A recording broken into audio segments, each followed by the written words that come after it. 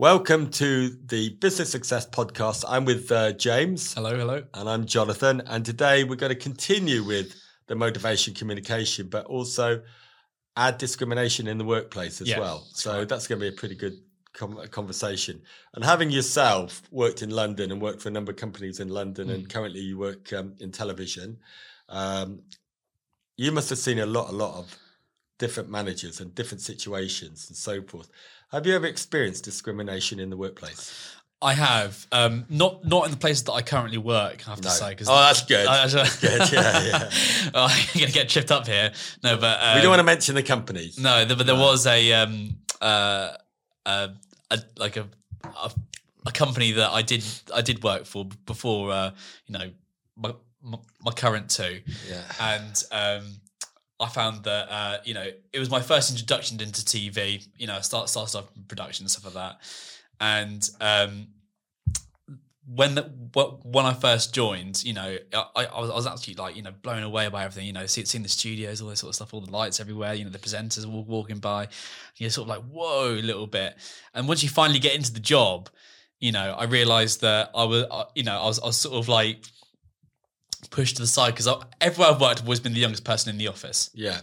And one thing that I found that in all the companies up to that point was that they always wanted to sort of like keep me out of the meetings, we'll explain that to you later, So it's a bit like, wasn't proper discrimination, but it was a bit like ageism really, where they didn't think I was good enough to learn something and stuff like that. What I realized, especially in my last company, because the other company, I was like, oh yeah, sure. Okay. Because you're a bit intimidated when you're sort of like 19, 20 and you've got these, 45-year-old guys going, we'll tell you that later. You go, oh yeah, no worries. But when I sort of turned like 22 and I'm working for this TV company, and they're sort of saying, oh, sort of do as I say, not what I do, really, when I say jump, you jump sort of thing. I realized the whole point was to try and keep me where I was to sort of stop my growth a little bit and not let me evolve going forward because, I was, bottom rung of the jobs, on a salary that they loved that I was on. Of course, yeah. That's a good way to put it. Peanuts. They loved that I was on that salary. And, I was doing all the, I was like the dog's legs basically, doing all the running. So, when I was trying to, improve, and it goes back to having a job description again that we're talking about in the last episode. I hadn't been given a job description, so I was doing, everything as much as I could because I was like, wow, you need help? Let me help you. You need help? No problem. And all of a sudden, I was overstretched. Overstretched, but but I was able to get out of that because when my manager came over to me, at the end of the year, and she goes, right, okay, so how do you think you've done this year? I was like, I think I've done great, and I'm expecting quite a big pay increase. Really? Oh, really? Why is that? Oh, well, because I've actually, I've been managing this. I'm the head of this department now. I've been doing this, and she hadn't been keeping a close tab on me, so she was just quite blown away, really, and I was able to sort of get that really, but. But it's hard to sort of like break out of that discrimination and trying to earn people's respect. And, I've been called every name under the sun really by co-workers, by managers, just to try and, belittle me and trying to keep me where I am, but it's about how you manage those situations, isn't it? And like, because that's all about what discrimination is, isn't it? Because it happens everywhere and it will always happen everywhere. It's one of those things you can't stop. It's how do you manage it? That's really quite sad to hear, because one thing you're really good at is going into a business, making relationships, right?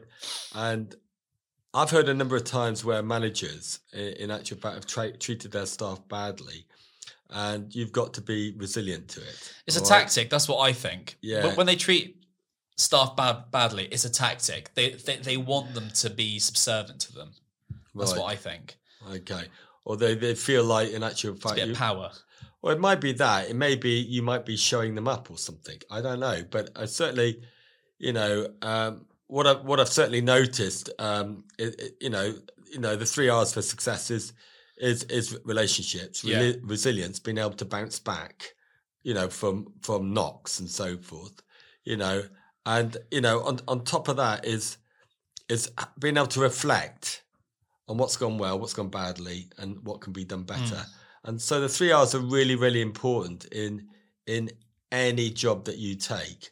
But unfortunately, the discrimination in the workplace, you've got people who make the wrong decisions on disability, on race, on age, on gender, on sexuality. It may be on pay, as you've been talking about. It may be in actual fact on their marital status. They might not be happy. They might prefer a single person to a married person. Because they might worry that, that person will go into a family, situation that might change the relationship that they're currently doing in the workplace. There's a lot of stuff going on, where people can discriminate. It's not legal to do it. It's totally unethical and so forth. But it happens all the time in business. Yeah. And what you've got to do, and really you've got to be aware, if you're the business owner, that you haven't got people discriminating, because it's not all about the business owner discriminating. It can come down from the line manager. It can come down other colleagues. Exactly. I mean, a really good example. We went into a company, and but there's 30 employees in there, and they were concerned about some of the performance of their staff. So what we did was we just put all the initials of the staff up on the board, and said, right, where do they stand? Which one are in a positive area, and which one are in the sort of the negative area, the ones that are disengaged, who aren't actually performing. And when we looked at it, and we looked at the bottom 3 of the 30, and the bottom one, in actual fact, was someone who hadn't been in the company very long. But he was discriminating against a female member of staff. And he was overbearing. He was like, he wasn't even in the same job role as that person, but he was like telling that person what to do and so forth. But he seemed to be picking on her all the time, which was totally unacceptable. Unfortunately, the company recognised that, and they did something about it. And that person had done so much damage that, had that not been sorted, 2 other female members of staff would have left the company. So the point is, quite often there's times where, when people aren't performing, the first priority is to identify what is the reason for that. Yeah. And secondly, as in people development, what can I do to actually get them so they're performing like the other people? So it goes back to what our first podcast we're doing on team motivation and communication. Right. It's all about, in actual fact, letting them know, as you said, the vision of the company, communicate them what their role in the company is, and think of that person. Every person in a business is like a P&L, which is a profit and loss in that business. Are they in there contributing to the profitability and the well-being of that business? And are they adding to the service that actually gets those customers what they want, when they want it, at the right price? All these things are really important, because at the end of the day, I always talk about, marketing and HR, and we do both. We do marketing and HR, and we combine the two. And there's a reason for that. Yeah. Because why would you spend a lot of money on marketing if your people are not great at delivering on your marketing promise? Because all you're going to do is really upset your customers who've been promised through this marketing they're going to get this, but it's not been delivered by your people. And so consequently, what your customers are going to think is, they're not delivering on your marketing promise, and they become a real negative in the marketplace, because they tell others that don't deal with them because they don't deliver on what they should do. And there's probably nothing wrong with the marketing. It's just the people haven't engaged with the marketing, and you haven't worked on the people to make sure they have the skill set to deliver on that marketing promise.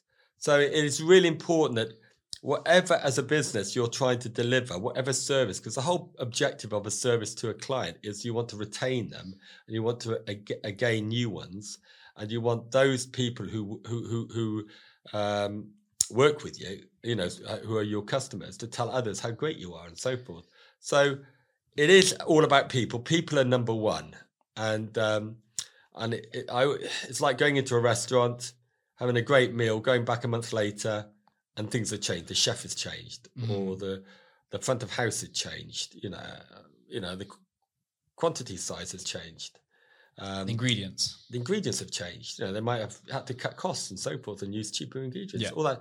But the thing is, you might accept it the first time. You go back a further time, and if it's not good, you'll probably never come back there again. But you'll tell probably about 5 or 6 or 10 other people why you're not going there anymore. Yeah, and that's hurt that business and so forth. So that's why I think people are really important. So we went back onto the discrimination and so forth. If you haven't, when we talk about the motivation and communication, we have to throw in discrimination into that pot. Well, one thing I was going to ask you actually is that, like, I think we've all seen, discrimination in like whether it's been, towards a colleague, towards yourself, or, in a business of some sort, even as a customer. But as a manager or a business owner, how can you identify discrimination within your workforce? Like, how can you sort of like spot it? Is it having an open communication with, good members, with your members of staff? What tools can a manager use to make sure that there isn't discrimination within his workforce? We go back to your communication. Okay, so every business should have a meeting of its managers, preferably in the morning, but at least once a week, where they're talking about their team and so forth. So your line managers are your eyes and ears, because quite often when you're part of a big organization, you might not see what's happening on the ground level and so forth. So you need to pick the right people in your management team who become your eyes and ears to make sure that they have the same ethics, the same morals, the same management capability as yourself, and they're able to look out for issues. But at the end of the day, for me as a manager, I would expect any member of staff who's not happy to speak to their line manager. And if they don't get the right answers from the line manager, my door would always be open. Yeah. Because that's on me. Because at the end of the day, the buck will stop with myself. So from that point of view, and you've got to have that open communication with the whole of the team and let them know what the process is. If they're not happy with something, they need to go through the right channels. And that's why appraisals are really important. The appraisal's not about the owner. It's about the employee having their say, and they should look forward to it. Yeah. To having their say is actually what's going well, what's not going well, and what can be done better, in the workplace. Because we need to listen to our employees, because guess what? We don't have a monopoly of great ideas when we're managing businesses. So quite frankly, I'm more interested in what you say and my team say than what I think. I might have the vision, I might have the plan, but if I can't sell it to you, or you say, I think that's a bad idea, or I don't think it'll work, I need to take time out to actually listen to what you got to say and come back to you and say, so what's your idea? And by that, I'm actually empowering you. And if I can actually get you to come up with ideas that you think will work, they'll actually drive the business forward and then give you the responsibility to manage it. One, that's going to motivate you. Secondly, that's going to deliver for me. And it's also going to help the team bind together and sort of say, do you know what? We're running this business. We know what the vision is. We're running the business, and we've got the autonomy, we've got the authority, and we've got the responsibility to actually, make a difference. Yeah. I think that's really fantastic, actually, but having communication, I mean, it sounds easy, doesn't it? But a lot of people really struggle with that, don't they? Everything gets in the way of communication, to be honest with you. The thing is that you have to put structure in your business. You have to put time out. So for us, in our business, Monday morning is definitely communication day. Friday is definitely communication day. And we have to take time out where we've got to be available for those communications, because we want to, at the beginning of the week, say, right, what do we need to achieve during that week? And on Friday, we need to sort of say, did we achieve it? And if not, what we're going to do Monday to make it better. And these communication chats, I always think it's really important to make it clear that they're informal, because people need to be able to sort of speak their minds and sort of like really express how they're feeling, how they interpret your vision, and that way everyone can see if they're still on the right tracks. But you got to have. I'm a strong believer that on these team communication, that you restrict it to 4 topics. Yeah. Before you put any other business. It's not a everybody. No, it's not a chinwag. Okay.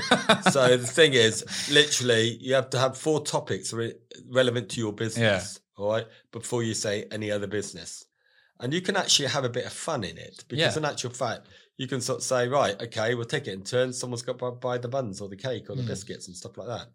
Obviously, the company will pay for it, but they've got to go out and get them, you know. But you can have a bit of fun doing that sort of stuff. But the thing is, by having 4 topics, and you've got to make it short, you know, concise. Not too many. Having 4 topics, everyone who comes to the meeting will know that they can bring something to the table about those topics. And then if they've got any other business, they can then raise it. Yeah. Now, at the end of the day, something is consistently coming up as any other business, then that becomes a topic, you know, and so forth. So it is, you know, that is really important. So motivation, communication, and, you know, discrimination helps towards a healthy workforce. Yeah. If you manage it properly. And it is, at the end of the day, the business owner's responsibility to make sure that happens. But he can only do it by making sure he's got underneath him line managers who actually follows his instructions and have his same ethics to deliver that to the rest of the employees. I think that's really fantastic. I just wonder as well, what else a manager can do to make sure his vision is, because that's what we talked about earlier, wasn't it, is sort of fulfilled. So we talked about communicating it and stuff like that, but it's really important to sort of like lead by example as well, and sort of like set the attitude that you want your employees to follow. So you can't have sort of like do as I say, not as I do sort of thing.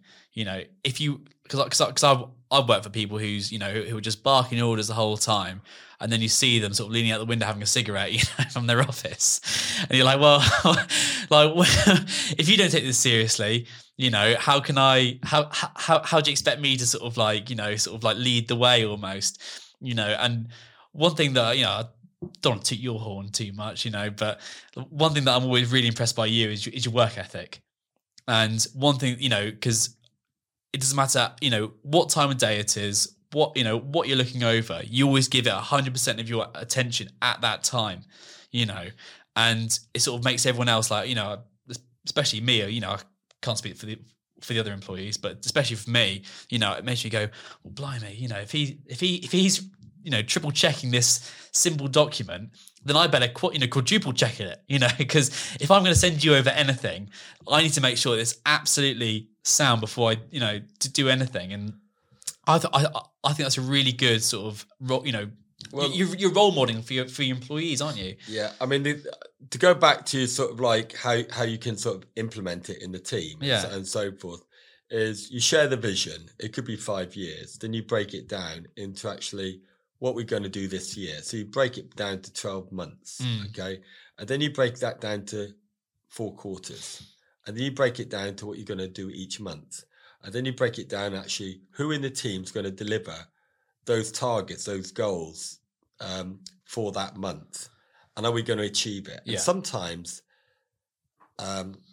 things get in the way, you know, obstacles get in the way. But it's really important to actually understand that if you can't achieve something in this month, you've got to achieve that in the quarter. Yeah. So just because you don't achieve it in the month, you don't forget it. All right. It's still part of what I got to achieve in the quarter. So it's really important that you have a plan for that 12 months as to what you want to achieve. So it's got to be targets, and everyone's got to know how they play their part in those targets.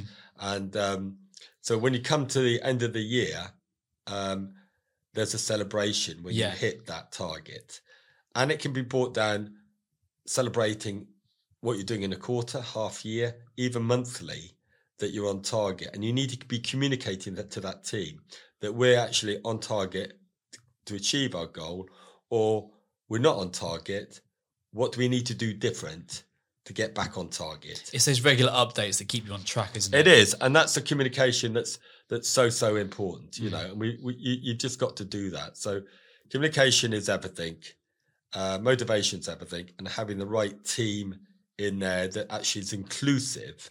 And that's the biggest word, because the more inclusive you are in business, the less you will fall into those traps of discrimination. Exactly. Right. So if you include everybody, and I remember like when I was in charge of quite a big sales force, and a new member of the sales team might not have hit their target, and I overheard this other person say, "Don't worry about it. He was actually condoning failure." And I sort of brought the two together in the room. I said, "Look, guys, we have a target to hit, and it's no point saying failure is okay. We recognize failure, but what are we going to do to make that failure into a success?" Because at the end of the day, if you keep approving failure, then that's all you're going to get. Yeah. What you've got to do is understand we failed here. What are we going to do differently to make that failure and turn that into a success? Yeah. And it's a mindset. And sometimes, and it's a situation also that, our brain develops faster, at an earlier age and so forth. And we have to actually sometimes lead people into positive action. And we have to actually understand what people's skill sets are. And some people, we have to spend more time with them to upskill them. And other people who have a faster skill set, they get it straight away and so forth. But it's not letting those people who fall behind become a burden in the business. It's trying to actually understand what do we need to do to get their skill set up so they can actually deliver on what the company requires them to do. I think that's a really, really, really good point, actually, because, there's a saying, isn't it? You only go as fast as the slowest person. Oh, that's a great saying. Yeah, I love that one. Yeah.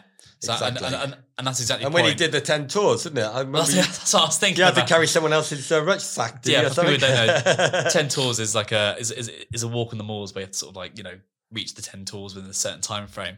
But that's exactly the point. You have to sort of whoever's the slowest, you've got to take their load, push them at the front. Otherwise, you all fail. And what we mean by pushing them at the front in business is make sure that they're taken care of first. Yeah. The other people who are already quick walkers, let's call them, they'll always catch up. But the people who are the slowest and the need the most nurturing, the more time he spends on them to bring them up to speed, the faster the overall success of the mission will be. I agree. That's a great way to end this podcast. Yeah. So thank you very much, James. It's been really good. Thank you very much. Having the podcast with you, and look forward to doing another one. And so that's it from Business Success Podcast for this month. Yeah, this month I think it is. And the next one is going to be in August. So we look forward to doing one then. Yeah, thank you for joining us. Thank you, James. Thank you.